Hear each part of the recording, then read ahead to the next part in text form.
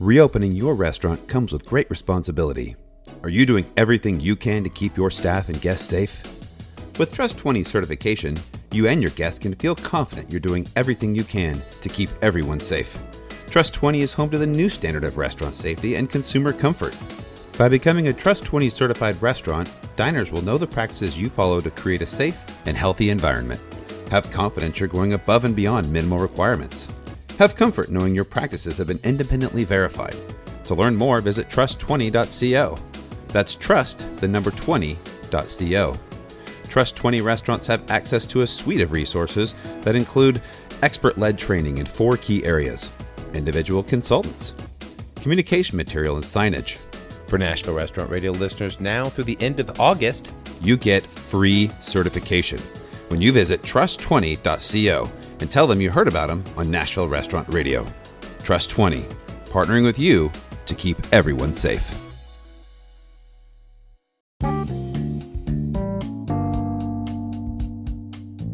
Welcome to Nashville Restaurant Radio, a podcast for and about the people of the Nashville restaurant scene. Now here's your host, the CEO of New Light Hospitality Solutions, Brandon Still. Hello, Music City, and welcome to Nashville Restaurant Radio. My name is Brandon Still, and I am your host, and we have got another amazing show for you this week. We are going to stick with the barbecue theme, and we are going to be speaking with the one and only Pat Martin of Martin's Barbecue, as well as Hugh Babies. And we talk a good bit about a lot of stuff, mainly about how he started his company, kind of about how he operates his company, and then kind of how he's managing throughout COVID-19. I think he has the most restaurants of anybody that we've interviewed so far with. I think he has 14 restaurants. So it's really just kind of one of those things I was fascinated to talk to him about, and he really opens up, and I feel like he was vulnerable, and it was just a wonderful, wonderful conversation with a great man. And I'm glad you're here to hear it. We've got a big rest of the week. Tomorrow we've got Stephen Smithing. He is the owner of Green Hills Grill in Mare Bowl as a bonus episode. And then Thursday, we are going live at 3:30 with the Roundup. And our special guest host this week is going to be Chris Chamberlain, food and drink writer for the Nashville scene. He'll be joining Delia, Joe Ramsey, and myself. So that show will be live on Facebook at 3:30 tomorrow. You will not want to miss it. We've got a couple of special guests coming on the show, maybe even a special announcement. We have some breaking news. So I'd love to have you on that. So if you want to leave some comments, if you want to ask Chris Chamberlain any questions, ask us any questions, jump on the live feed on Thursday, 3:30.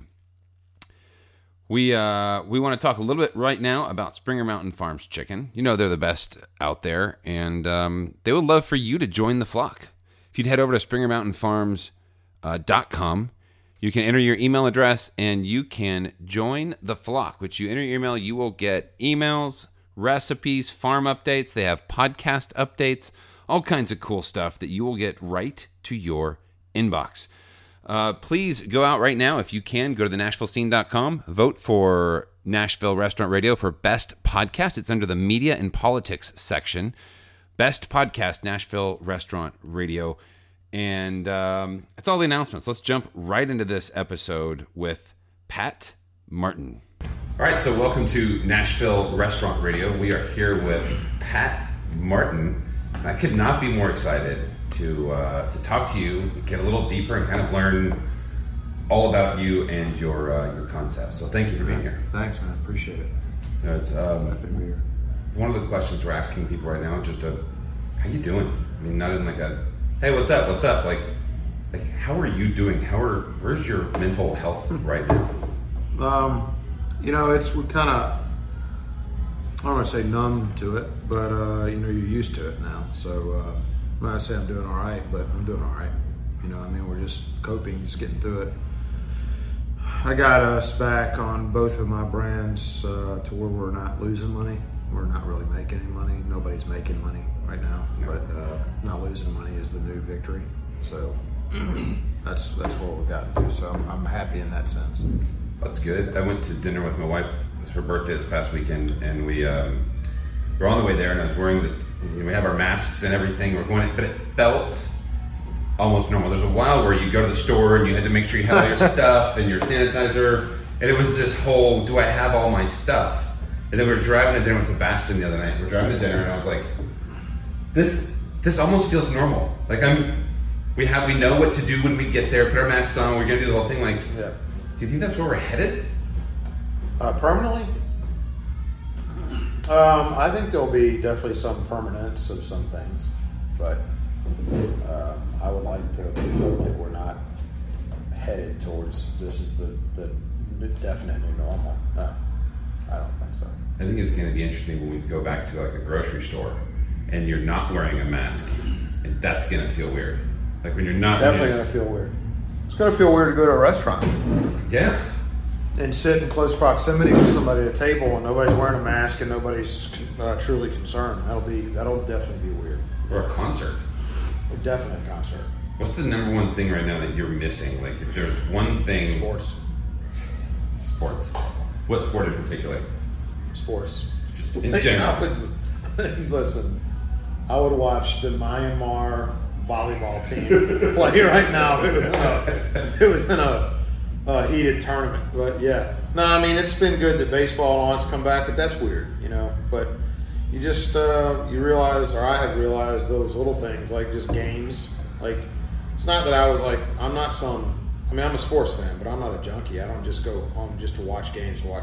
But Sports Center and just keeping up with who's in positioning themselves for playoffs. I don't care the sport. Those are big things, It's and then eating at restaurants. Short-lived hockey season we had. Are you a very competitive person? Kind of. Yeah.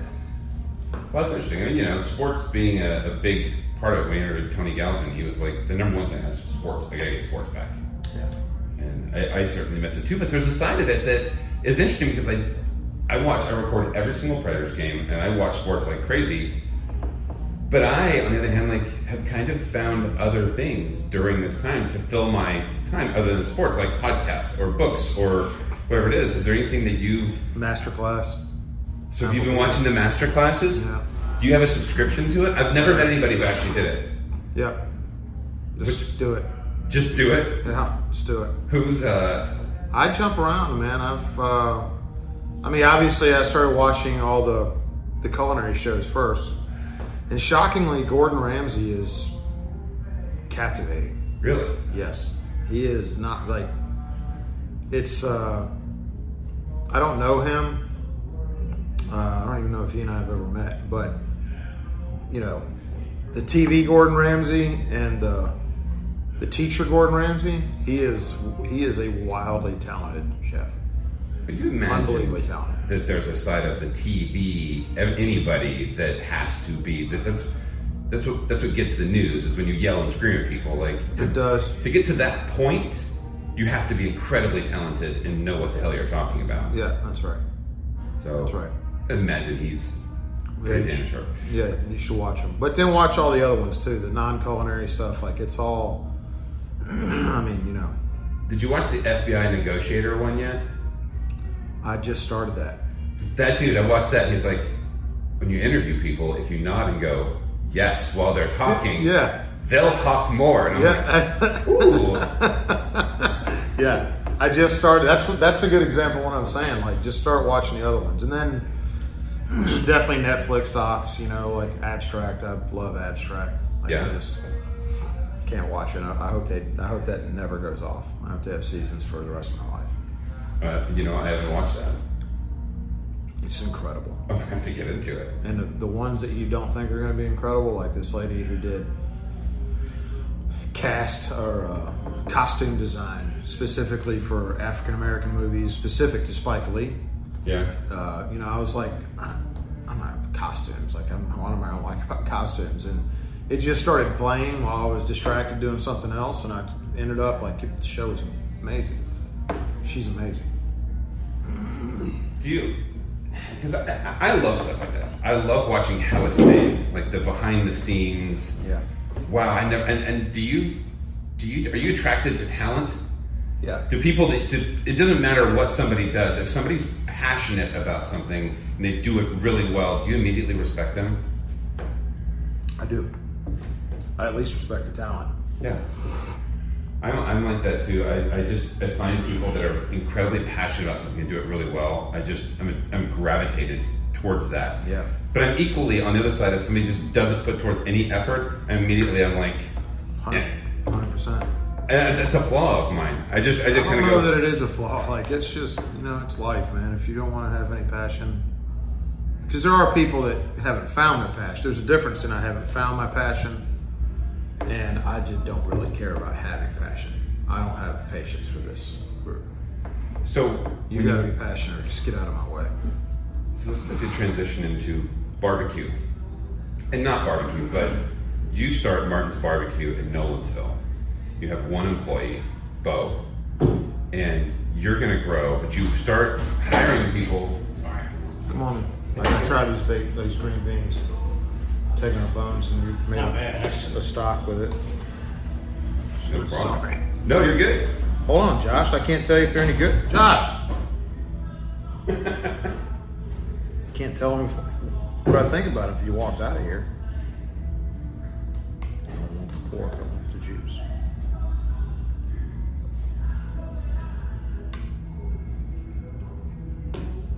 Good. A dog will hunt.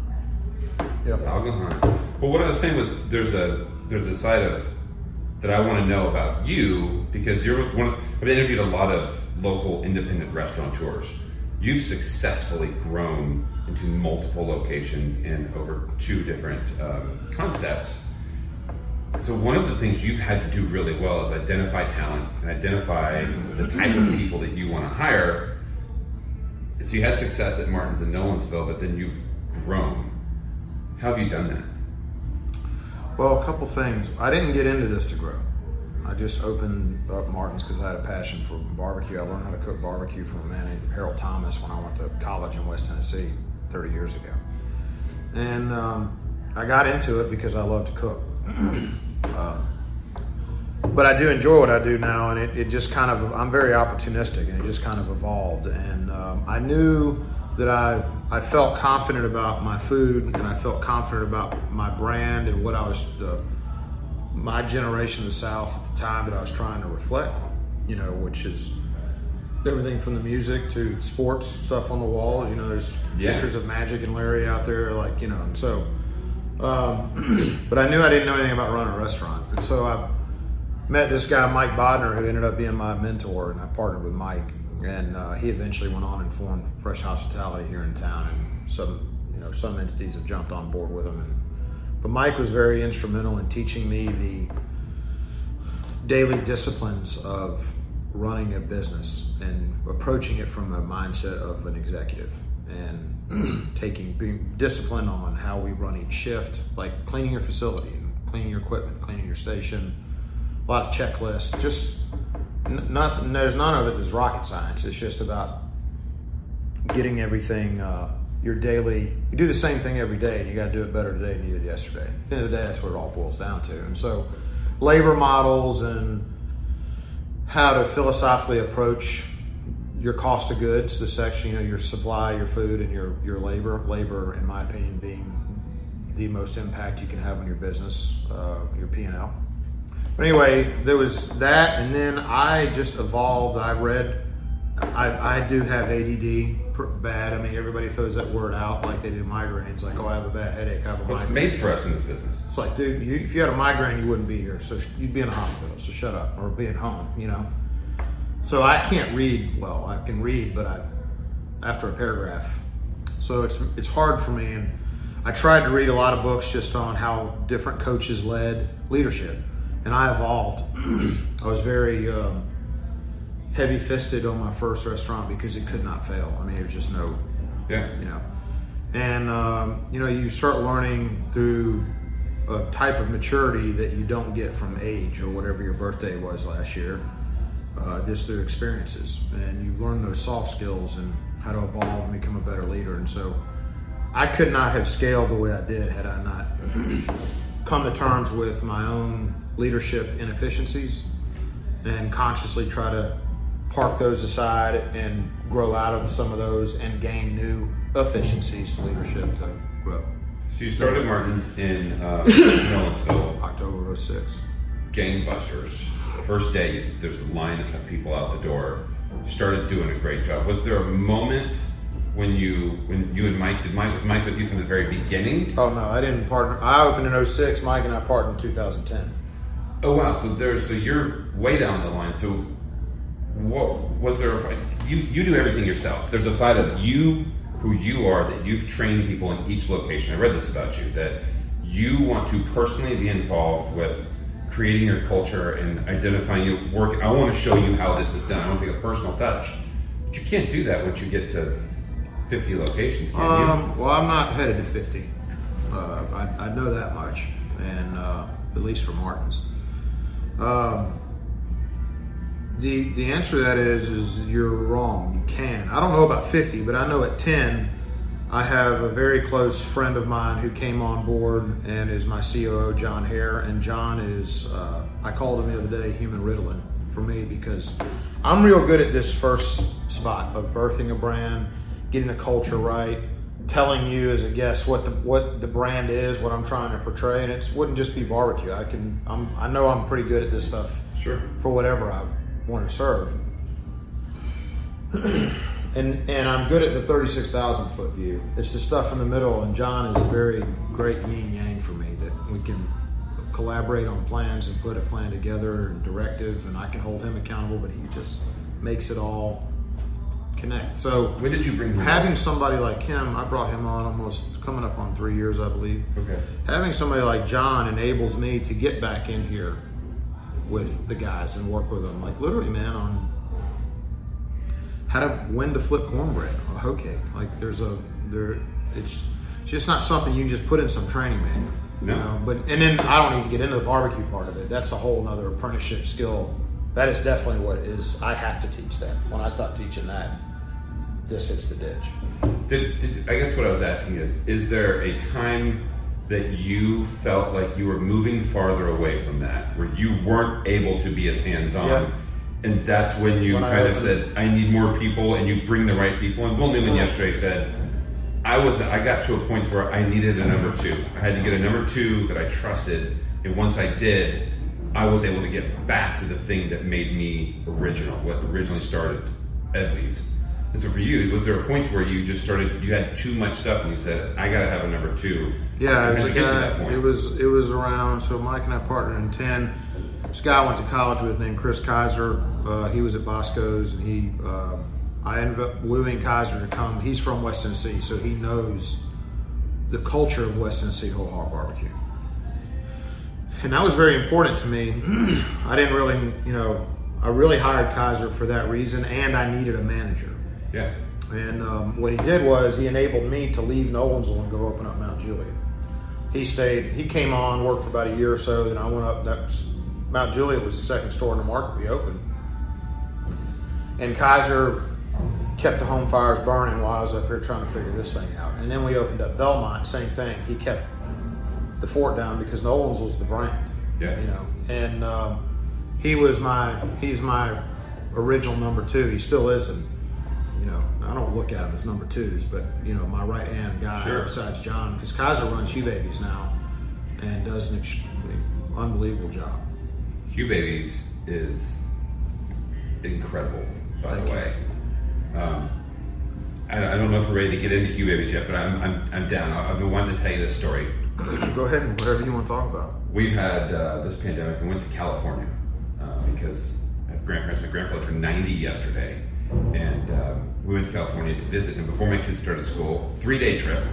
And of course, the first thing we do, first place we ate as a family was Hugh Babies during the pandemic. We drove through the drive-thru on Charlotte. Thanks, we man. went across the street to the park and sat in the parking lot with the kids, and we all had Hugh Babies together. And it was a moment. It was a family moment I'll never forget. Thanks, that man. Hugh Babies was a part of. Derek's a really good friend of mine too over there. We get to California. We rented a Jeep. It was awesome. We drive. First thing we got to do is go to In-N-Out. Because, damn it, it's In-N-Out. We're in California. We got to go do it, right? That's right, grew up. I'm in. So we pull in. Line is longer than Chick-fil-A. They've got the whole thing. They're so on point with everything they do. Yeah. But you go through the line. We get the food. We do the same sort of experience. We pull into the parking lot. And I sit down and I'm like, In-N-Out, here we go. And I take a bite and I'm like, oh, it's exactly as I remember it. My wife goes, this doesn't taste like it always did. And I said, what do you mean? And the kids have their hammers in the back seat and they go, we hate it. And they said, this is blasphemy. Like, what are you? This is In-N-Out. 5 and 7-year-old boys is what I have. And they go, this is the exact word they said. They go, we like Hugh Babies. We like Hugh Babies. And I went, but this is In-N-Out. And they go, flattering, man. We don't care. We like, and my wife goes, I'm with them, dude. Like, Hugh Babies is a lot better than this. And I went, I hate to agree with you, but it is better. And I still like In-N-Out. I'm an In-N-Out fan, man. In-N-Out is what it is. It's great. I love In-N-Out. But I think that we've completely been converted as far as quality and what we like to Hugh Babies is better. Yeah, thanks, man. I appreciate it. How long has that been a dream? And when did Hugh Babies like come about where you were like, we're going to do this? Cliff Notes is I would ride around, Mike and I every now and again would go around looking for real estate, and I don't know if Mike's ever seen a piece of real estate he didn't love, and they weren't, a lot of them weren't Martins. Like, no. And because I'm a gut feel guy, but a lot of them were good sites, but they didn't fit for a Martins. And so I'm looking at like some other spots in town that are on the fast food spectrum of barbecue, so to speak. And I say fast food, I mean, I still identify fast food as its actual mechanical definition, meaning there's no service in front of us. Fast food now has become a moniker for crappy food, as we all know. Yeah. And I had this, I don't know if I've still got it, I had this romantic dream on the side note here of saving that word from itself, basically, and like, no, fast food doesn't mean it's bad. Just means it's food that's prepared in a way to which you can not wait 30 minutes. That's right. And so QSR is now the sexy word they use for it. But at any rate, some of these brands were doing pretty big numbers and they weren't serving very good food, and I just saw it as an opportunity to go in on, I'm not a big chef-driven burger fan, the big 8-ounce burgers with all the stuff on it. Like, I don't like anything. I believe in balance in everything, and that it starts with size. And if I have to wrestle something from a sandwich, any sandwich, I don't care if it's a pastrami sandwich at Katz in New York, or I don't care what it is, then I'm not going to enjoy it as much. I want something I can manage. So everybody talks about the smash burgers as if California invented them. They did not. They were all over America. And, I wanted this brand to speak to, I was born in Memphis, and I wanted to speak to the Mid-South over there. And our family's all from Corinth, Mississippi, which is about 65 miles out of Memphis. So, I birthed the brand. And it's a real passion. Just to execute that food. That's where most people get it wrong, is you're not going to find we call it a space, pizza space, or the hamburger space, or the barbecue space, or the deli space, or whatever. They're all crowded. Yeah.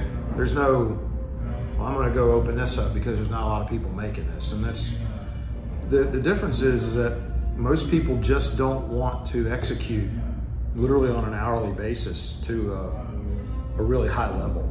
They settle.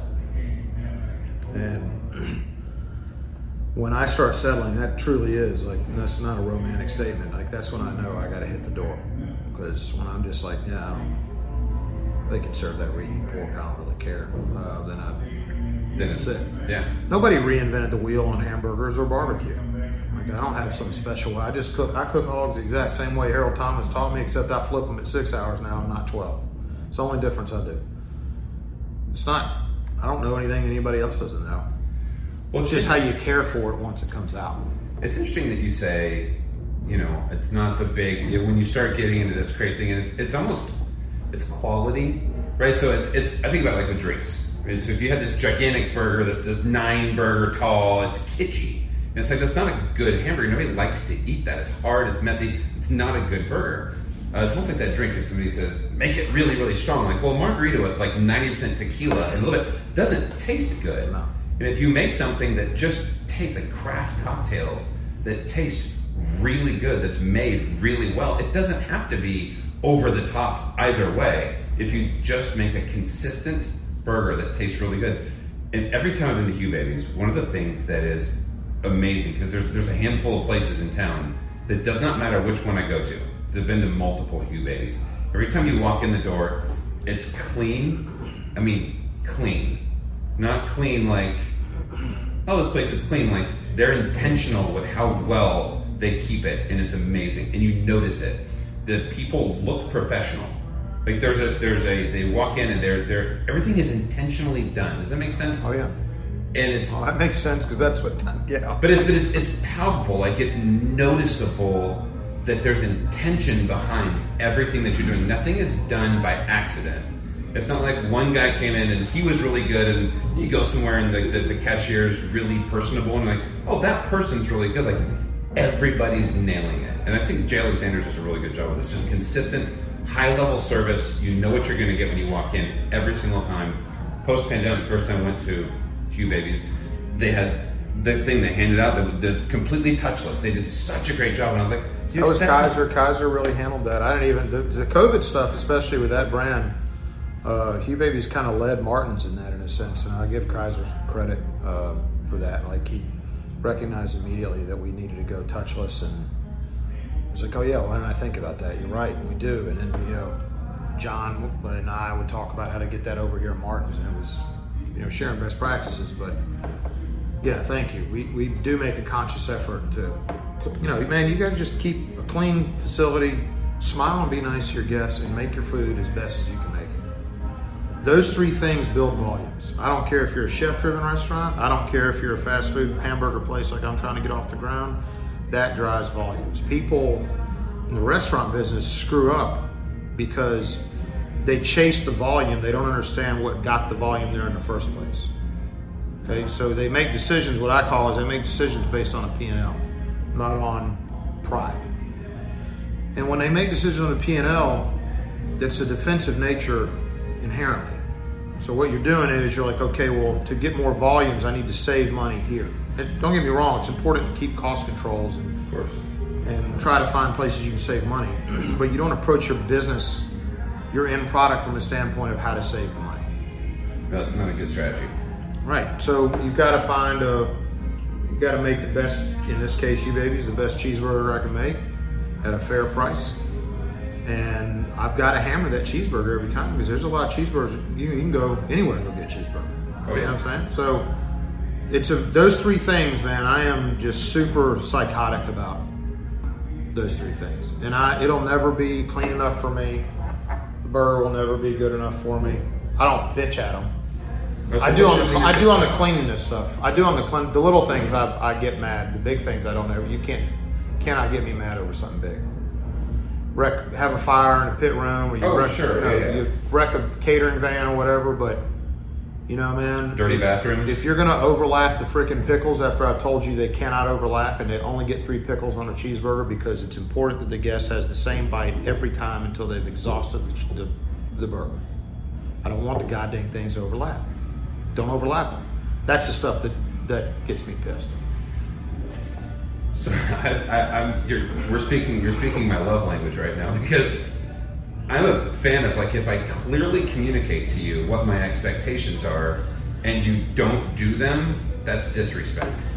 Because I'm clearly communicating. I'm not wishing at home that I want the 3 pickles to be this way. I'm clearly telling you I want these pickles this way. There's no secret there. What are your core values when you hire somebody comes on? What type of training do they get? They get extensive training, but if you just be honest with ourselves, I mean, it's the freaking restaurant business. And this is a good conversation piece to go back to what I said earlier about my leadership style, that I grew up in the sense of learning I've got to win the war. I've got to quit worrying about winning every single battle. There you go. And so I just move on from people. If you don't want to take on my standards, you don't want to meet my standards. And honestly, man, I mean, we move on from folks quite a bit. But it's the restaurant business, and The restaurant business, man, is beautiful because it's a lot of people who are in a period in their life where, maybe they're young and their parents are making them get a job, or they're in a period of their life where they just haven't really figured out what it is they want to do, whether they have a degree or not. And then there are some folks that just love the restaurant business and stay in the restaurant business.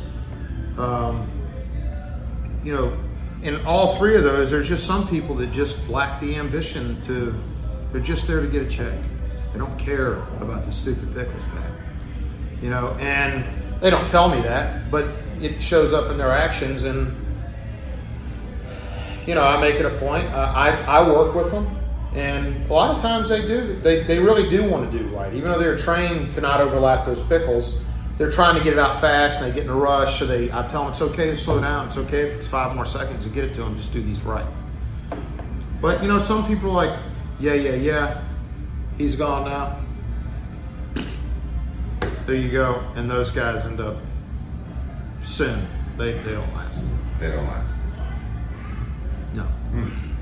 So you've got, how many restaurants do you have now? We got 10 Martins. We're going to open up Hendersonville at some point. Not this year. And then we've got Hugh Babies here. How many Hugh Babies do you have? There's 3 here. We licensed one to West Virginia, Sodexo, and they re-upped on it this year. So I don't know if they'll keep re-upping on that or not, but they see how good a job they do. 14 restaurants? Yeah. 14 restaurants. You have 3 children, a wife, in the middle of a pandemic. How do you find balance in life? You mentioned earlier you find balance in everything. How do you juggle all that? I'm not right now. I don't have any balance right now. Honest answer. Yeah, I don't. It's just some days are better than others and all that, and I'm not doing a woe is me at all. It's just that I get up every day and it's like you don't know what fires are going to come up today. That you already have this list of fires. You're trying to figure out which one to prioritize, and then throughout the day another 1, 2, 3, 4, 5 will pop up. Some of them are big, some of them are small. And then adapting to whatever phase we're in now, adapting to how Williamson County thinks about our phases, and we ought not to have to wear a mask, and then up here it's I'm not coming here if everybody's not wearing a mask, and it's like you're damned if you do, damned if you don't. And I'm for the mask, by the way. Do people in Williamson County get upset if you guys are wearing a mask? We've had. It's not just Williamson. There's a handful in Davidson, but Williamson County's a redder, of course, voting county, and so it's not as bad over the past month, but for a long time, man, it was like we'll come back when you don't make us wear a mask.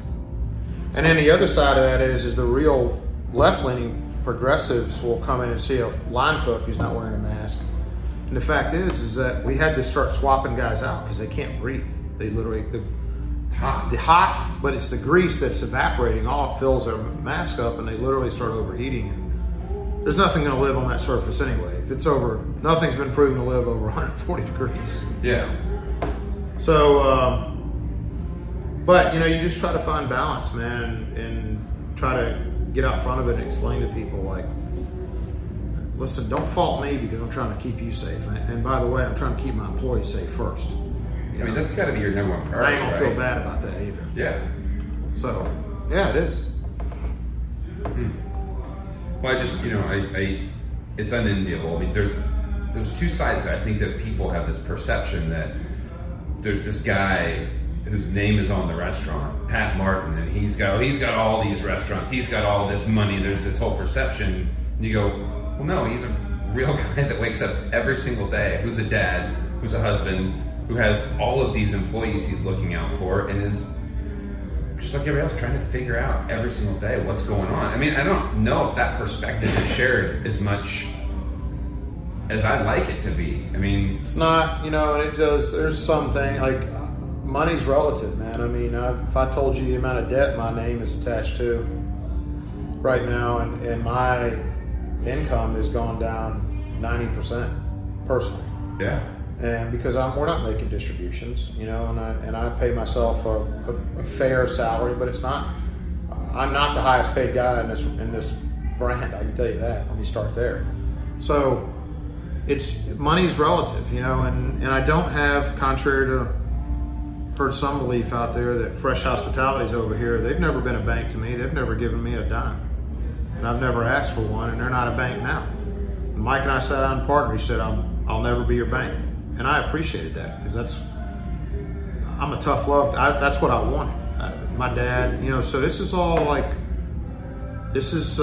keeping your powder dry and cash is king, getting through this thing right now, and it's freaking hard, man. It is hard. I don't care how many restaurants I've got. That doesn't mean shit. No, from all of the different chefs and people I've interviewed, there's a lot of times we talk off microphone, and there's just this is hard, dude. I'm genuinely scared. This, if we didn't get PPP money, we'd be in a lot of trouble. We wouldn't be here, and I don't. That's a whole other podcast you should do. Is how people. I've saved mine. I'm going to take it as a loan. Like I said, keep the powder dry. Yeah. Because when it came out, if you just use it just to bring your employees back, and dang well, first a lot of them didn't want to come back because they were getting $600. But if they did come back, you're just paying them to pay them. But right about the time PPP came out is when we all, as a society, started figuring out this thing's not going away in a couple months. No. And so what happens when that PPP money runs out? I'm just going to have to furlough that employee again, and then they're screwed again. Really, it was just a trade-off. The government can pay them, or you can pay them. But you get PPP money, they can stay on unemployment, and the government will pay them, or you can bring them back, and then you can pay them. Yeah. So the idea of let the government pay them, and I'll keep this money at a 1% loan, Well, it wasn't that we brought them all back. We've got pretty much everybody back. But you couldn't just do it just because you had this money sitting here. You still had to be fiscally responsible, because if you weren't fiscally responsible, there won't be a brand there for them to come back eventually anyway. I think that is the thing that a lot of people forget. But that's a big burden for you. It's a huge burden. Just in a daily basis, everything that you're doing, the idea that you, on your shoulders, have to employ. How many employees do you have?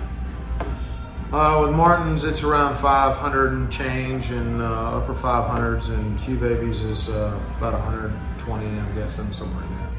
So, you're talking 600, 700 people? Yeah. That you uniquely employ, that you need to keep this place open and you're responsible for. That's a heavy burden. It is. I don't think a lot of people really truly understand. If you're not in the restaurant business, if you're not a restaurateur, you don't understand. There's either a restaurateur, or even if you're a chef, but if you don't actually have skin in the game, there's no way for you to understand that. I've interviewed a lot of people talk about the entrepreneurial spirit and the actually going to the bank and signing, the guts it takes to go and sign that paperwork. Until you've gone, put your house as collateral on something.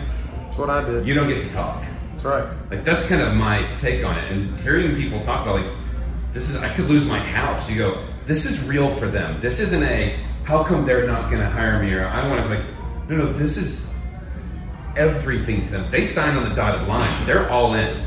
Man, when I was at Frieda Ardeman, I dreamed this brand up in my dorm room and just thought I would do it when I was in my 50s after I'd made money trading bonds. It didn't work out that way. But, my idea was so stupid that Bancorp South didn't even, I got my loan through Bancorp South because my grandmother, it was the old Bank of Mississippi. My grandmother was a teller there, and my papa did all of his farm loans out of it. Bought all of his seed every year and all that, And I started Martin's, put my house up.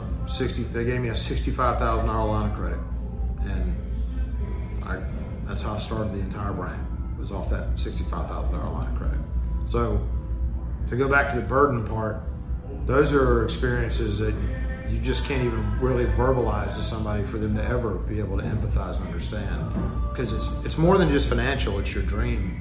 Yeah. And it's your brand, and my name's on the door, and that's important, but it's really not. What's really important to me is it's my dream. It was my thing. It's part of my DNA now. And for that to be on rough waters enough there, especially for 2 or 3 weeks when we were down 60% in sales, and you're like, this could be it. This whole thing could go away. And what am I going to do then? That's a real ass feeling, but That's scary. I mean, that's. I think it gets much scarier than that, especially after the type of success and it's out of your control. It's not anything you did. It's nothing you did. It was invigorating a little bit in a weird way because it was total survival mode. And I jumped into restaurants full on, apron on, redid labor plans and supplies, fill up a lot of space. So I was trying to figure out all kinds of stuff, but that felt like the old days a little bit for me for about a 2-month period there where I was getting up. I didn't have some event I was doing. I didn't have meetings I was going to do. I was going in the restaurant and we side by side with my crew, working shifts and like grinding it out and keeping this thing afloat. But they're scary as piss, but it energized me. Well, because changed my outlook on what I want to do with my life too. Tell me about that. Well, I mean, like I'm not trying to grow just to grow. You know, like I don't have some number out there, but you know, I'm 48 years old. What am I growing? What am I really trying to get? 10 more, 20 more restaurants for what? And so that's where my mind has shifted more to the values of being at home more and being more time with my kids and you know, when is enough and those kind of things. Like those are all real. I think a lot of people have had this realization that Nashville's been this go-to city for everything, and they're just hustling their asses off. I mean, this city's been on fire for a decade. And if you're in the hospitality industry, your ass has been busy. And I think that it's arguably the biggest bubble in the country too. Yeah, and when the pandemic, it just didn't pop like it popped in every other market. In my opinion, in Nashville, it popped really big because it was already inflated. And there's a lot of restaurateurs that are done for good. Oh yeah. Sorry to interrupt you, but no, I was just going to say, I think that when they closed all the restaurants, a lot of people had their first break, so to speak. Restaurants are closed, you can't do it. They had to go home and they looked at their wife and went, hey, our kids are already 9 and 10 years old. Like, what the hell happened here? That's true, man. And a lot of people had to look in the mirror and go, hey, I'm going to spend time with my kids. They jump on the trampoline with them and they go throw the football and they go, damn, I need to do more of this. There's been a lot of people looking in the mirror, kind of changing kind of the way they did it. I love when you said that when you get back in the restaurant, it invigorates you. As somebody who's creative, and you're creating, right? So you're not just doing a job. It's not like you clock in every morning and clock out. Of the people that are owners at this level, you're creating on a regular basis. You're finding the next thing. You're trying to be a visionary. But sometimes when you just get in there and you do the work, it's pretty satisfying because you kind of get to turn some of that part of your brain off and get back into it. It's like mowing the yard for me. I love mowing the yard because I get immediate results. You know, I mow the yard and I go, oh, it looks great. Because everything I do, I'm like 3-4 weeks out, 5 weeks out. It takes a year to do. But mowing the yard or washing my car takes an hour and I get to immediately see a result, and I love that. It's like kind of when you get back in the building and you're doing the work and you kind of go, I did that today. Is it almost like a little bit? It's more. It was, but I was in such life jacket mode, like, oh shit, because I didn't. How can I say it? I was enjoying the focus. It was keeping all the worries out of my head it's like watching Netflix, like we were talking about earlier. Like, I use Netflix and Masterclass to shut my mind off on everything else. Yeah. And when I got back in on the line and I was really just grinding down like I was 10 plus years ago, that had that same effect for me. You know, so it was immediate results, but it also created a firewall for me to not. You know, COVID was there; it was overhanging me, but I wasn't focusing on COVID. I was focused on, can I move this freaking flat over here to make this get out the door 20 seconds faster? Like, I was thinking about all that stuff. Yeah. Do you sleep at night? Yeah, I do. I do with the help of some Benadryl every now and again. No, yeah. 100%. What do you think about when you lay in bed? Can you go right to bed, or do you lay in bed and think about stuff? I can't do that. I will never go to sleep. I have to watch a show and fall asleep watching the show. Okay, that's me too. I can't just, my wife's like, just come to bed. I'm like, then I'll just lay there. My brain's like, oh, did I do this? Did I do that? I gotta do this. And I had these ideas in my brain, and I go, I gotta turn something on to take my brain out of that, transform it into that, and then it goes to sleep. Yep. Just so tired, but then it'll do that. You same thing. Yeah. It's crazy. No, I'm not alone. This is amazing. Not alone. So, thanks for sharing all that. I mean, that was a lot. What's your favorite part? What is your favorite part about owning a restaurant, being in this business? Well, they're probably cliche, but they're true. I love the people that help me make this thing happen. So I love my crew, love them. And I do really I'll never stop loving trying to get somebody to smile over something that we made. Like, that's the essence of being in this whole business. It's not, I mean, listen, man, if you get in the restaurant business because you're thinking about trying to make some living, this romantic notion that restaurateurs are these rich guys and, whatever, these celebrity chefs, you're getting into it for the wrong reason. You get into it to try to make other people happy. And we've all heard that, and like I said, it is cliche, but god dang, it's true. It is the truest of the true for what we do. So that's still the most gratifying thing, is somebody being like, man, Holly, went by your place, got a whole hog sandwich and got slaw on it, Pat. I know you want me to have slaw on it, yes, and it's freaking great. That's the thing. It's West like Tennessee style. Well, it's like the story I told you about Q Baby. It's just that you've got to love hearing that. Like, just that's something that we did. My first interview I ever did, second interview, Carrie was my first interview in March. I interviewed him on his birthday, March 17th. And I went straight over to Margot, and I interviewed Margot McCormick. And she was almost in tears. This was March 17th. They were closing like the next day, or the 19th, I think they closed all the restaurants. And she was just so sad.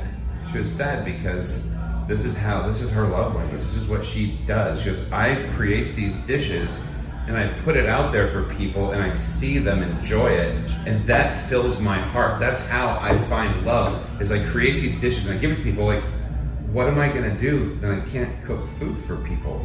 Mm-hmm. And it was just this, it was heartbreaking, because it's like, that's the essence of what you're just talking about. It's like this, we do this, that's what fuels us. You do this, man, and whenever you give, if you're like trying to express love to somebody, you're inherently making yourself vulnerable. Mm-hmm. And so everything we all do as restaurateurs is very vulnerable, because we're trying to make this thing and trying to make you happy with it. And in doing that, like, it's very exposing. It is. And it opens up your insecurities and all those things. And for it to go away, especially, I have felt for her a bunch, and I have not reached out to her. I actually keep up with her a lot through Tandy, a lot, or Jason McConnell, but mostly through Tandy. But she got punched with that tornado, and then voila, 14 days later, we're in this mess, and yeah, she's the matriarch of the city. She is. She's incredible. I need to get back and talk to her again now, and we're 5 months later to kind of see how everything's been going for her, because she's one of the most authentic people that I've ever talked to. She sure is. All right. Well, thank you so much. Anytime, man. What do you want to talk about? Anything you want to say? I've been kind of leading this thing, going through all of this. I don't want to miss anything. No, I'm just taking your lead, man. We're dancing here, so you just tell me where to twirl.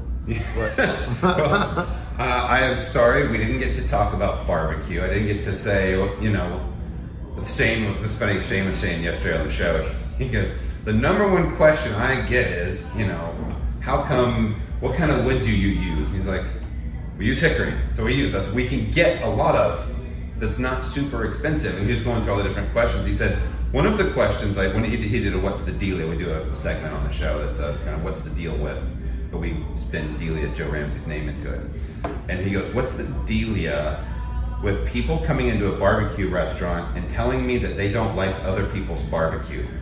He goes, people come in and they go, we used to go to Martin's, but now I come here. And he's like, no, don't stop going to Martin's. Still go to Martin's. We're all friends. We want you to go experience everybody else's stuff, but enjoy mine, but then go also enjoy theirs. We're all different. Like, it's okay to go into other people's stuff. The deal with barbecue is people are passionate about their favorite pizza, their favorite bar, whatever. But there is something about barbecue, man. Shane's right. We're all friends, and we all really want everybody to do well. Like, genuinely want everybody to do well. Kerry and I have been buddies for 20 plus years. I mean, we used to sit at the end zone in Green Hills and talk about one day we would open up these barbecue joints. We both had the same thing we wanted to do. We both took different paths that we laugh about now. But Shane's right, and I don't know why people feel the need to. I love your place, so I'm gonna freaking just take a dump on everybody else over here. Like, it's just No, don't do that. It's okay. It's so stupid. And there are other cities where that's a real thing, where they don't have the camaraderie that we have here in this city. Most of them have good camaraderie, but I know of some places where they're just like, oh, you don't eat there anymore? Yeah, the place does suck, man. Thanks for eating with me. And that's a shame. It's really sad. Well, it's one thing that most people who I've interviewed who are from other cities come to Nashville and they go, it's crazy because your hospitality community, like, everybody's friends. Josh Habiger was on the show a few weeks ago, and he said when he opened the catbird seat, he was afraid cause he's from Chicago and New York, and he's been all over, but when he opened the catbird seat, it was so unique and it was so small and so different. There's really nowhere, there's still innovative across the country for what he did.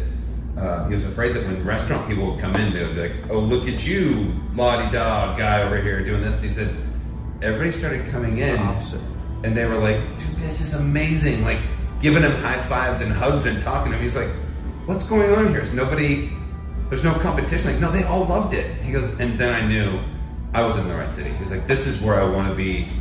Trevor Morin kind of had a similar story. But it's like, I love Nashville. This is what I want to do here. Yeah, it was, I'd say the past year or two, there's been a little bit of a couple dings on that. There's been some things that, quietly in town, like some chefs have, a lot of them just guys who have come in from out, and they haven't carried themselves very well. But man, back in the day, it was a real romantic period. Like, I opened in 06, and Tandy opened in 07, and Sean had left and gone to Charleston. Tyler took over. Jason McConnell just opened his spot up, and Hal Holdenbase was over at Eastland. Like, it was this golden era of this. We were just all young and trying to make our food, and those guys were insane chefs, and I was just in awe of all of them because I'm over here just some moron cooking barbecue. But we instantaneously went without even knowing it. Truly, I mean, we talk about this a lot. A couple times a year.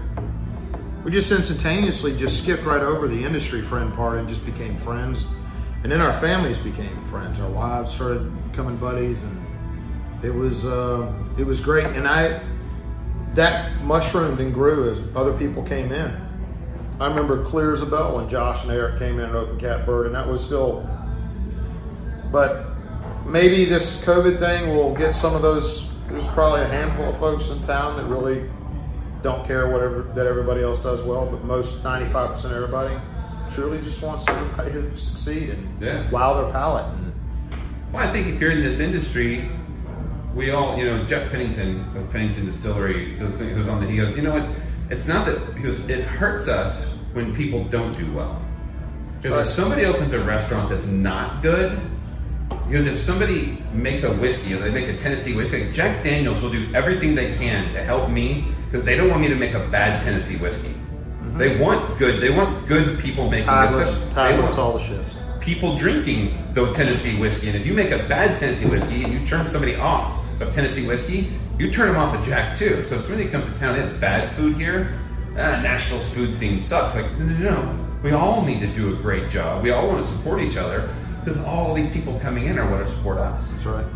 So, 2005, I started with Creation Gardens, and I feel like that was back in the day. But we had nothing, and it was all those people. I was working with Sean Brock at Capital. Oh, back in those days, yeah. But I would just go crazy, and it was so much fun. You were talking about 2007 when you opened all those chefs.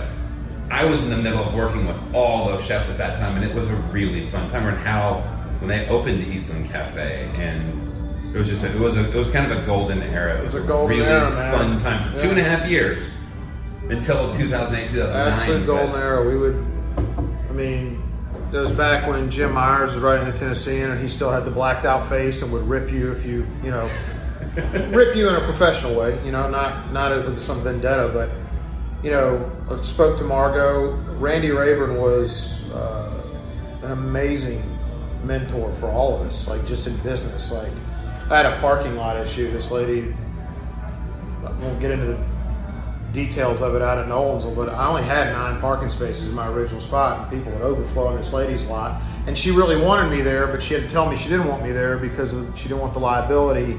So we had to get insurance. I couldn't afford insurance for this lady's freaking 5-acre lot over here, and only which an acre was parkable. But Randy, that was the first time that I actually talked to Randy, and like, he didn't just like give me some advice. I literally went down to Sunset Grill. I was like, is Randy here? It was on a Friday night. I didn't know who else to reach out. I didn't know who could help me. And I'm going to say I was around 08, 09, and he was very paternal, like immediately, like just, I will help you, whatever. And then followed up and kept following up. And he had those same relationships with all the other names that were mentioned. Like the old guard restaurant crew here back then was very kind to all us young whippersnappers coming up at the time. Well, they're the ones who are they created this culture of we all support each other. That is absolutely true. I do a segment on my Friday show called The Local Legend, and I highlight a restaurant that's been around for 10 plus years every single week. We had Randy on 2 weeks ago, and we talked to Randy just about what is it that makes your staying power. And I feel like all the new restaurants get all the love, so we want to support the people who created what this is, and it's been really good. We've enjoyed it. Yeah, I bet.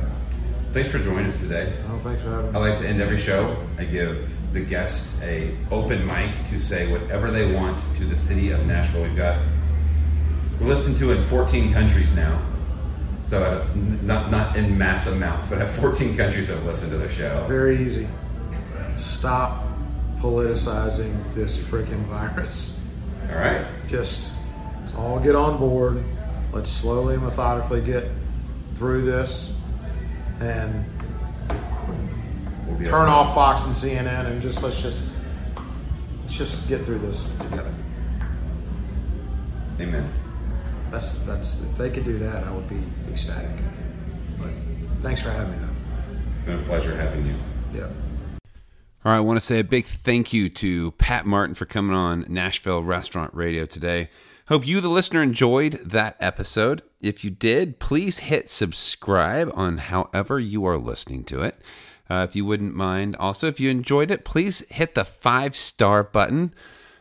Please leave a review if you enjoyed the show. If you did not enjoy the show, send me a message. Let me know why. I'd love to know. Send it to me at any of our socials, at Instagram at Nashville_restaurant_radio, or on our Facebook page at Nashville Restaurant Radio. And if you didn't know, we now have a TikTok page. And on the TikTok page, we are putting out our chefs and restaurant owners reading 1-star reviews. So they're coming out there first before we put them out. We will have a new all barbecue edition coming out this weekend. Thank you for listening. Hope you're being safe out there. Love you guys. Bye.